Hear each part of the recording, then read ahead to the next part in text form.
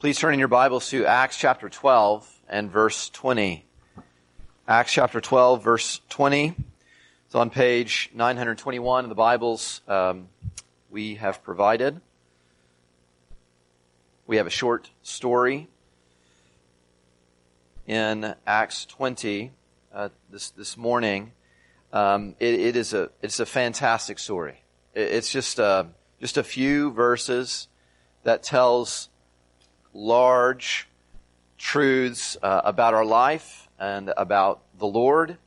Even as we sing wonderful truths and seek for the Lord to write these truths on our hearts while we're singing them, we're going to be reminded that stories exist for the purpose of telling us truths about our Lord. So if you love stories like I do, I hope you'll be amazed at the truth that we see in this short passage. So let's go to the Lord and ask Him to help us to hear the truth for what it is. Let's pray.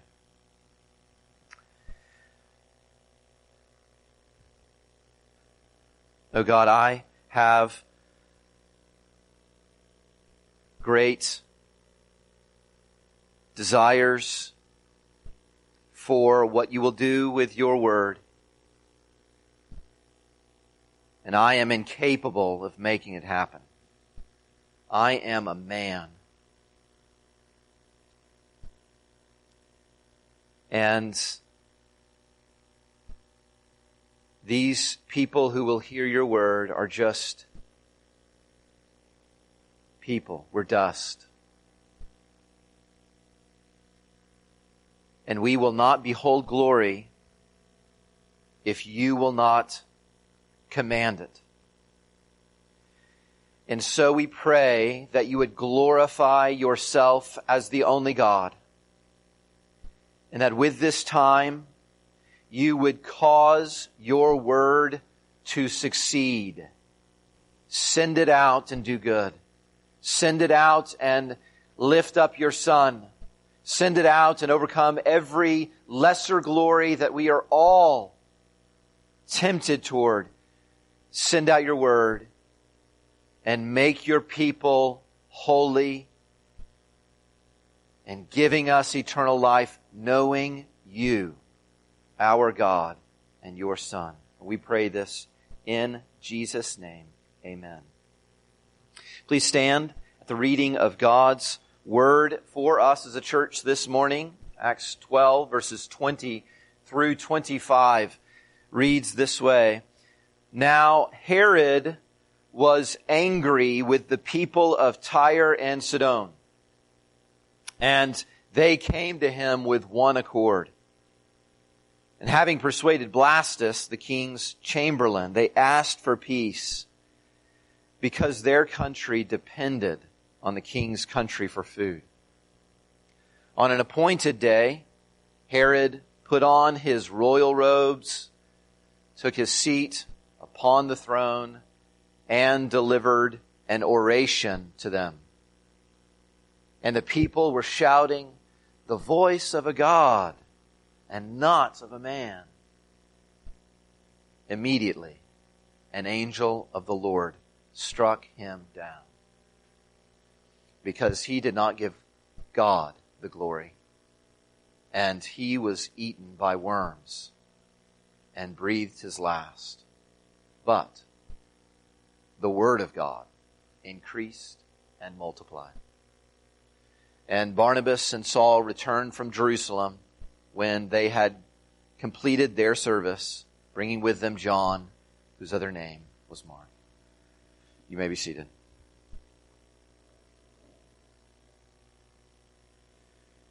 This is campaign season. This is political ad season.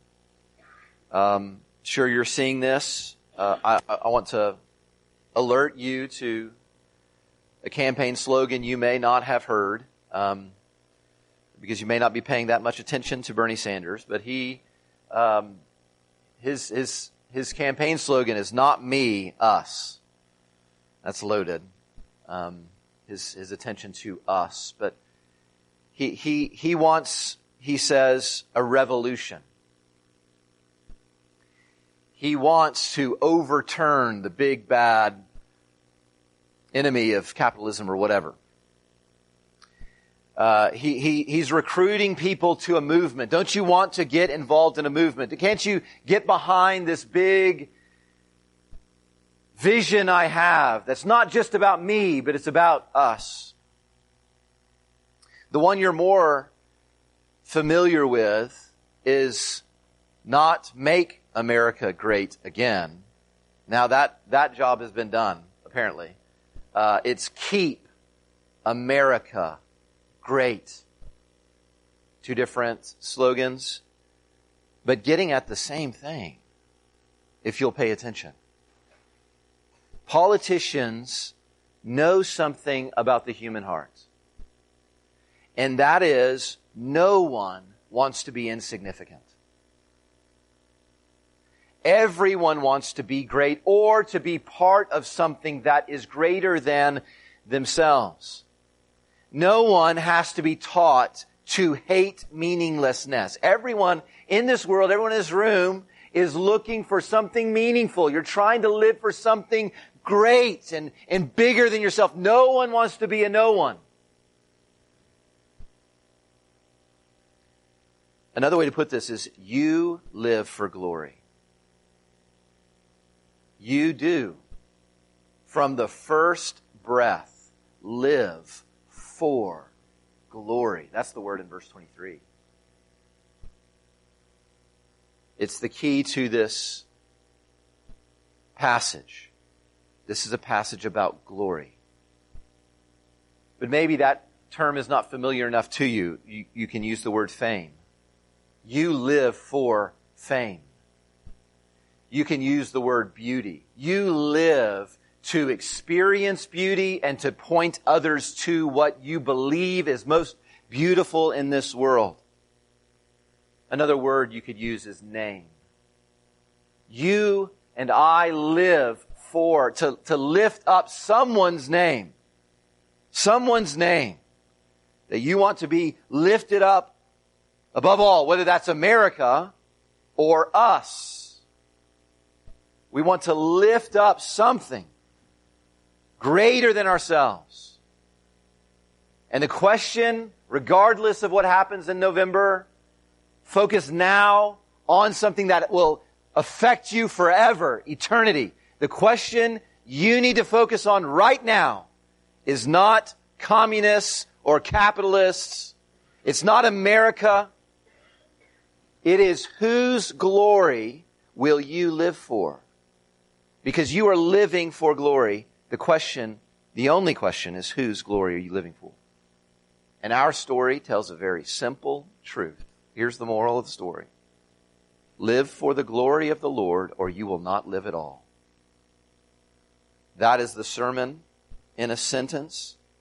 That is what Herod's story tells us. You live for the glory of the Lord, or you will not live at all. I'm going to give you a simple outline to our passage. And I see this from the first word in verse 24, which is the word but. In other words, the first half of this passage is compared to the second half. Something happens in the first half that is then compared on the other hand, but something else happens in the second half. And very simply, it is the comparison between a voice that is silenced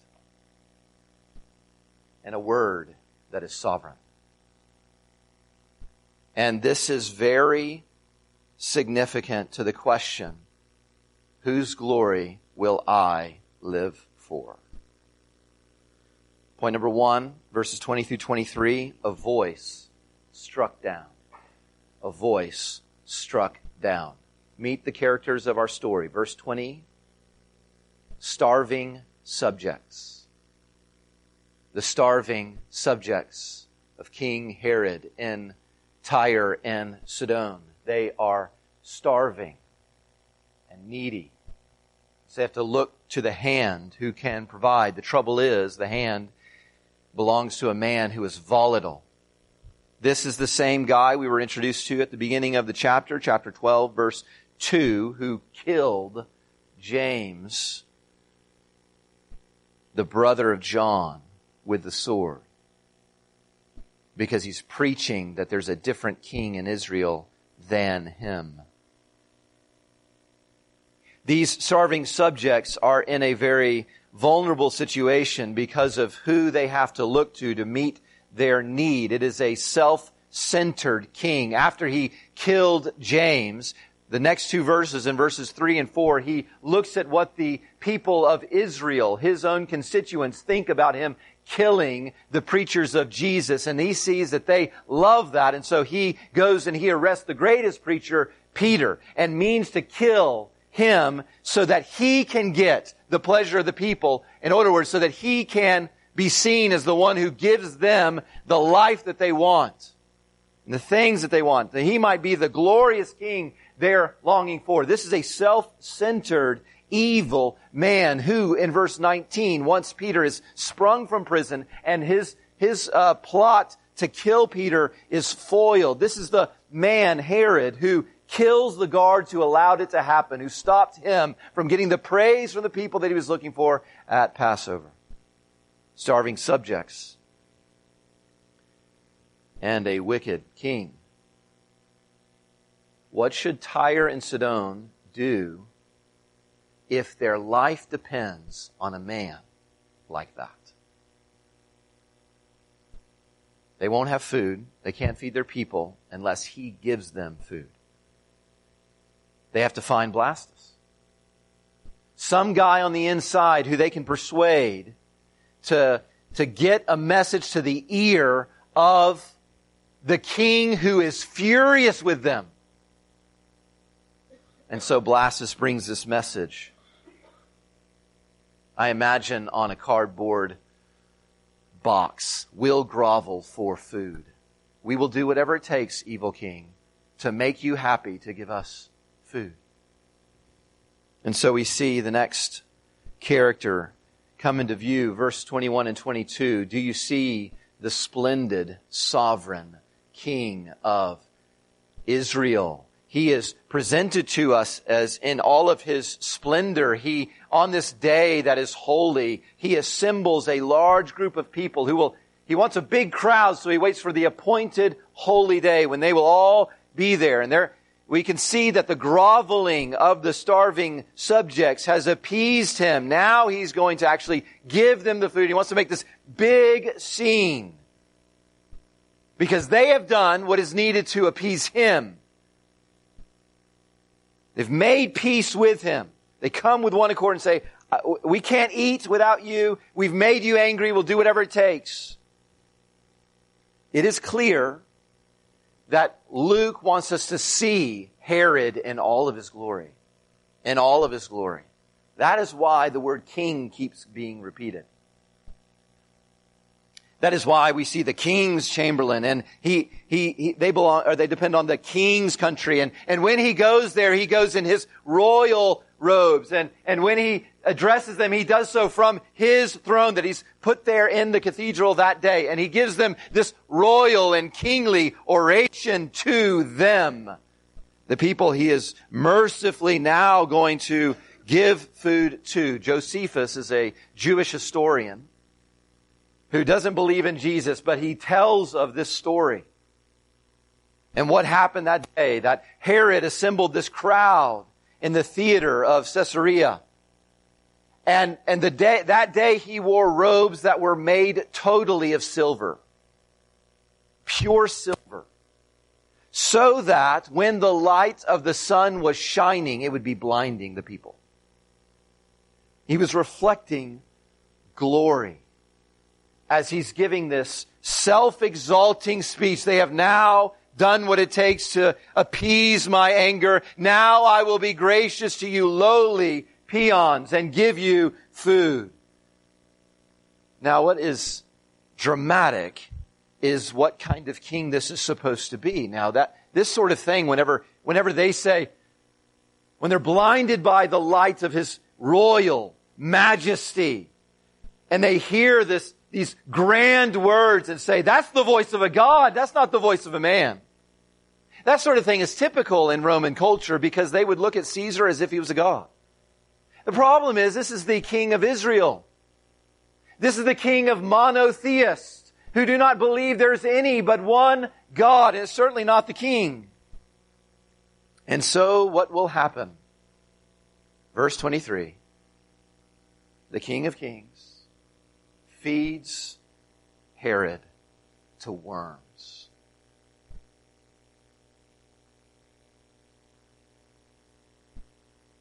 This tragedy is a comedy.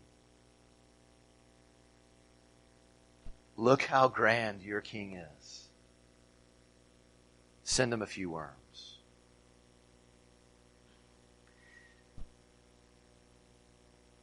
The first page of Herod's story and the last page of Herod's story make a very simple and profound point that your life depends on. How can the lofty one of verse 20 become the lowly one of verse 23? This is the point of the story. How can the provider of food become food for the lowly? It is at this moment. The king becomes dinner the moment he accepts the glory that only God deserves. Really, this will play out in your life and in mine in thousands of ways every day. If you want a verse for your refrigerator, here's the one you need to wake up thinking about. God casts down the proud, and He lifts up the lowly. That's guaranteed. He casts down the proud, but He lifts up the lowly. Herod's life terminates when glory terminated in him. In other words, when he said, that's the final destination of your words and praise. If you're going to give praise, it should end in me. I'm the subject. I'm the point. That's the voice of a God, not of a man. And when he did not give that glory away, when it terminated in him, when it stopped in him, his life was gone. This short story tells what the whole book tells. You were made to reflect glory, not receive glory. We were made to reflect it. He's wearing reflecting garb to make them think high of himself. The light from the sun brings glory to God, and he takes it for himself. We were made to reflect glory, not to receive it. Now, I know you're not a king. I'm not a king. And our opposition to God, our competition with God, is on a much smaller scale, and some of them smaller than others. But our pride, your pride, will provoke the very same God who is provoked here in our passage. Everyone despises Clark Kent. You don't want to be Clark Kent. You don't want to be a nobody who no one recognizes, is boring and clumsy. Everyone wants to be Superman. Everyone wants, even though no one says it, we're too sophisticated for that. Everyone wants the praise that we hear in this passage. That's the voice of a God. You do that like a God would do that thing. You cook like a goddess. No one cooks like you. No one can write like you. No one can mother like you. No one can parent like you. No one can make money like you. Ain't nobody like you in this company. You're the best in this family. Everyone wants it. Everyone wants it. You want a test? You watch your heart. The next time you're in the presence of a word that comes like this, the voice of a God, or the smaller way that we would hear it because we're not kings and queens. The smaller ways we hear it is when someone else says something kind about someone else. You watch your heart in that moment. And you may get really good at being humble and not showing that you care that someone else is praised, but you watch your heart and what you want to say right then and what you hope they will say right after. This is real. We need to fight because our breath depends upon this. We need to fight every attempt we make to use the people in our life to lift us up. That's what He's doing. They are an occasion for His glory. And you and I do the same thing in so many ways every day. We use people.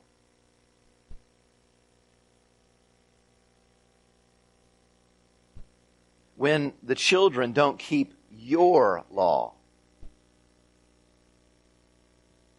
I'm not talking God's law. I mean your application of what you want. How do you respond? When your friends don't acknowledge your efforts, they just go unnoticed.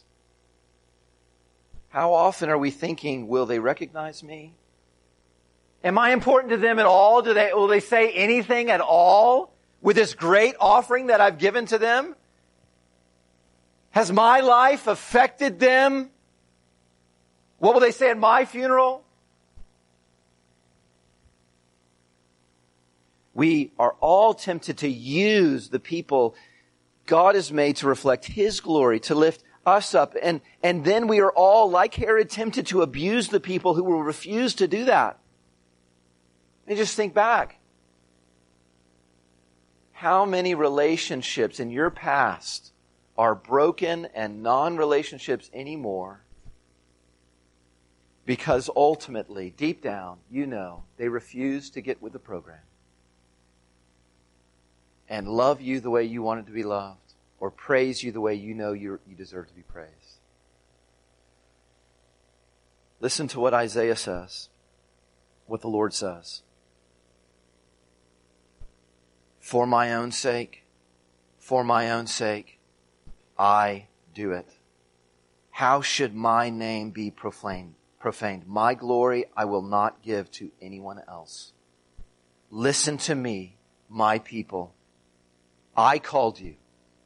You're mine because I called you. I am He. I alone am He. I am the first. I am the last. I'm the beginning. I'm the end. I'm the point.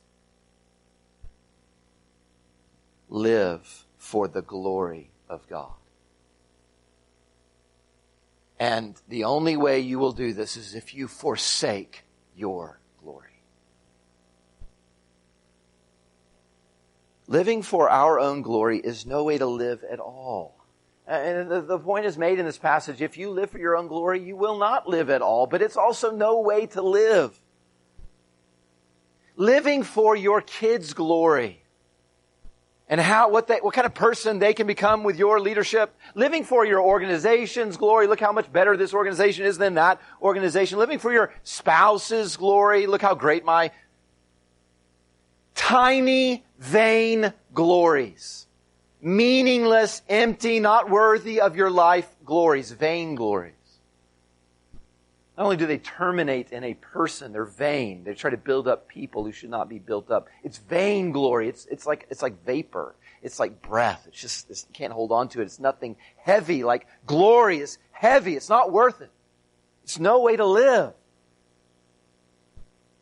Reflect the glory of God as the image of God who's made to reflect how great He is. Do not receive glory. So we see the servants of Christ who actually know the King in Acts chapter 10. Peter, remember Cornelius bows down to him as if he's a god because he's used to that sort of thing. He's a Roman. Whenever he bows down to Peter, he says, you must not do that. We need to have Peter's words in our heart all the time. whenever glory's offered. You must not do that. I am just a man. Every good thing that you have and every good thing that you do is a gift. Every single one of it. I'm being reminded of this. As we start up another soccer season, and I've got a group of players, and some of them can do glory.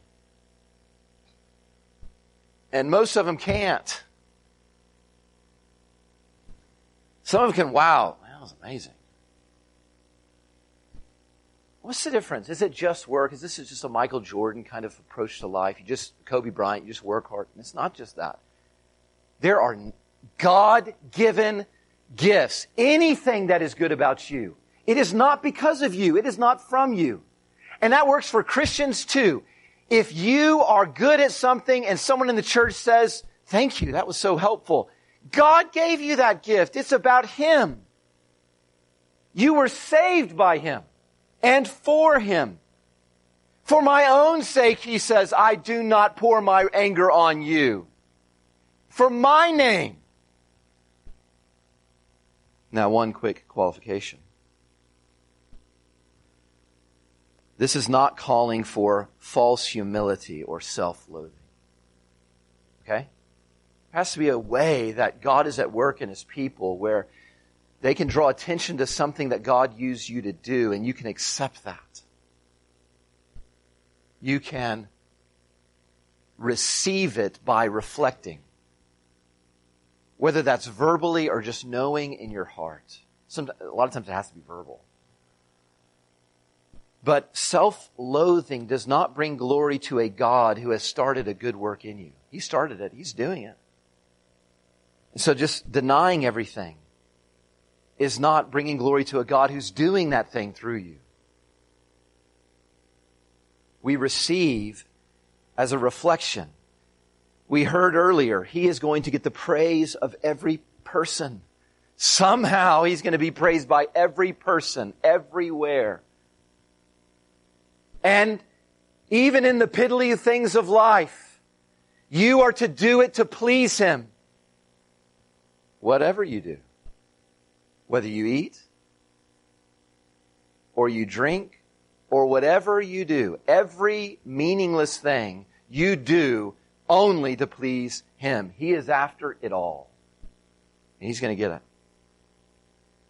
Now, if you're here and you don't know this King that I've been speaking of, and what I mean by not knowing Him is I don't mean you don't know His name. I mean you don't know Him in glory. You not looked at Him and seen that He is all glorious. I mean, you're not living for the fame of the Lord Jesus. There is a great danger in your life, and you may not fully appreciate this.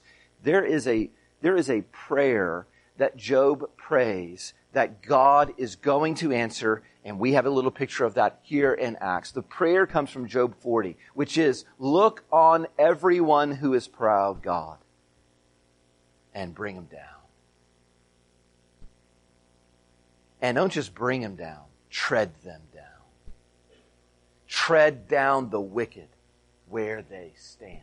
That doesn't mean just trip them. That means step on their heads. And God is about that very work. But He's also the God who dies for sinners, who is glorified. Jesus says before He goes to the cross, Father, glorify your name in my hour of death for sinners and save them. He glorifies Himself by forgiving and paying the debt to forgive sinners who are proud. You will get no better offer than this King. Repent of living for yourself and live for Him. And you will live. Live for the glory of the Lord, or you won't live at all. But point number 2 is, notice, we don't just have a voice that is struck down, we have a word that is spread wide.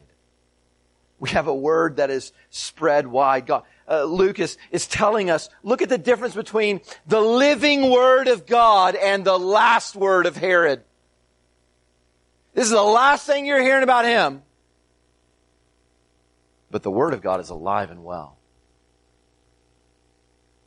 Verses 24 and 25 teach us 3 important lessons about a glory that is worth living for. 3 lessons about a glory that is worth living for. First of all, is the promise of glory. The promise of glory. In other words, God promised that He would glorify Himself. That's in verse 24. When we see the words, the Word of God increased and multiplied, we're to remember where God first said those words. Genesis chapter 1. God makes humanity not to be the glorious ones in the world, but to reflect the glorious one in the world. This is the call of humanity. Be fruitful, increase, and multiply. Why would God want to multiply His own image? It is so that there is no place you can look in all the world that does not reflect His glory. That's what He's after. These are glory words, increased and multiply. But they didn't do it. And so the next book starts, Exodus chapter 1, and we see the words increased and multiplied again. But this time it's referring to the special people of God, Israel, who increase and multiply under slavery in Pharaoh. Pharaoh is specifically, he is committed to them not multiplying. And they increase and multiply nonetheless. Why should God repeat the glory words in Exodus chapter 1? It's because Exodus is a book about a war for glory. So the whole book is about, is Pharaoh better than God? Can Pharaoh stop God? Can his God stop God? And you know the story. Here's the point. He has promised it. He's behind it.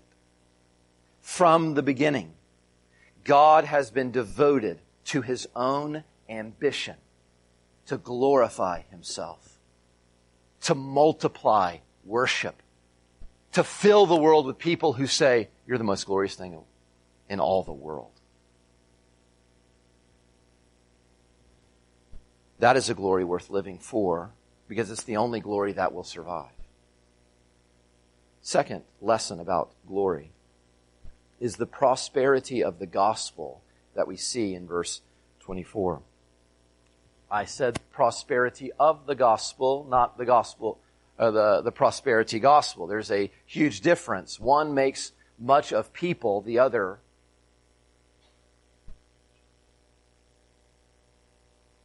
the gospel is what is triumphing where Adam did not. And where Israel and Exodus did not. So what we have in chapter 12, verse 24 is one of these summary phrases. We'll see this throughout the book of Acts. You can go back to chapter 6, verse 7. And you can see the same kind of idea that the Word of God is what is increasing and multiplying. The Word of God is what is bringing glory to the world. The Word of God is what is lifting up Jesus. And these summary statements are dividing up our book so that we're seeing the progress of the Word of God everywhere. That's why in chapter 6, verse 7, it says the Word of God is increasing and multiplying in Jerusalem. But the very next verse speaks of the Word spreading from Jerusalem. So that this last section, isn't that what we've seen throughout the book of Acts? In this last section, the Word is spreading not just in Jerusalem, but from Jerusalem to people who are outside the Jews. And our section ends with the number one Jew, the King of Israel, trying to stop God's gospel, killing James, trying to kill Peter, trying to steal God's glory. And the point comes, There is no sword in the world that can stop the word. But all I need is a worm to kill the king. The ascended Lord Jesus is causing the news of Him, the gospel of saving sinners. He's causing that message. You kill one messenger, He raises up more. He causes the message to triumph over every threat. And He spreads the glory of God. Isn't this amazing? The glory of God in salvation. To us who are humbled and told, stop reaching for glory. I'll save you. I'll save you, glory stealers. How amazing that He ties His glory to saving His enemies. It is that gospel that is reaching the whole world and saving the world. If we live for the wrong glory, we will be guaranteed to lose. But if you live for the right glory, it will not be wasted. If you line yourself up with the Word, that works everywhere. In Jerusalem, from Jerusalem to the ends of the world, the Word works. No one can stop it. If you align yourself with that message and give yourself to speaking that and living that, you can live for glory. And it will not be a wasted life. The third thing that I want us to hear about glory, a glory worth living for, is the provision of God. We see the provision of God in verse 25. In this simple statement about what happened with Barnabas and Saul and now Mark. Where is Jesus in this story of King Herod's death? It seems like verse 25 just doesn't belong in the story. You just hear this, we're just kind of catching up on the odds and ends. You know, remember that Saul's about to play an important part of the story, so I'm just going to tell you he's returned back from his service. The question is, what service? He's coming back after having completed his service. What service? It's back in chapter 11, verse 28 through 30. When they heard that there was a famine, when they heard that the people of Jesus needed food. And so, Saul and Barnabas take up an offering and take money to the Christians in Jerusalem to make sure they don't starve to death. That's the end of this story about people who depend upon a king for food. Can you imagine Tyre and Sidon? Who can we get who will persuade this maniac to feed us? Blastus. Let's go to Blastus. And then there's this big party. And it works. They finally persuaded their king to feed them. And now that they can sustain their lives. And then their meal ticket croaks. What a waste. To have depended on him. So verse 25 says, there's another king. There's another king who died. Luke told us about him earlier when the disciples find out on the road to Emmaus about Jesus dying. They say, well, how can he king us anymore? How can he be king for us? How can he provide for us anymore? We thought that he was going to be the king. We thought that he was going to provide for us. And they're walking with the one who's risen. So we're reminded again in verse 25. He's alive and well. He's not dead. He's in heaven and he's just running all of this. He's providing for his starving servants. He's protecting his preachers from vainglorious murderers. He's making sure his glory is going to spread because the gospel is going to continue to go out. See Saul, Barnabas, and Mark, who will go on their missionary journey after this. His word will keep. Not only does his word save us, I mean, listen to this. No eye has seen, no ear has heard what God has prepared for you who wait for him. This is a king whose every word will keep. Jesus will glorify himself in blessing believers beyond our imagination. Herod is like every other king, really. He starves those who don't live for him. Really, this is the outcome of living for every other glory. You will starve. You will die. You will become like whoever you live for. Dead.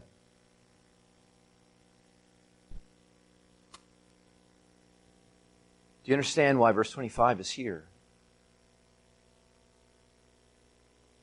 Is there really another reasonable choice for who you will live for than the king who lives to sustain the life of his people? March Madness is upon us.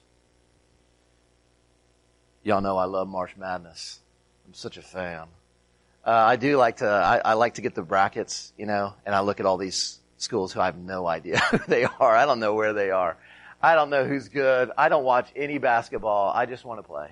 And so I picked the March Madness brackets. I remember playing basketball 1 year or 2 years in my life, and remember that Duke's supposed to be pretty good. So if I see Duke paired up against whatever that community college is at the end of my street on Brazos, if I see that, easy, Duke.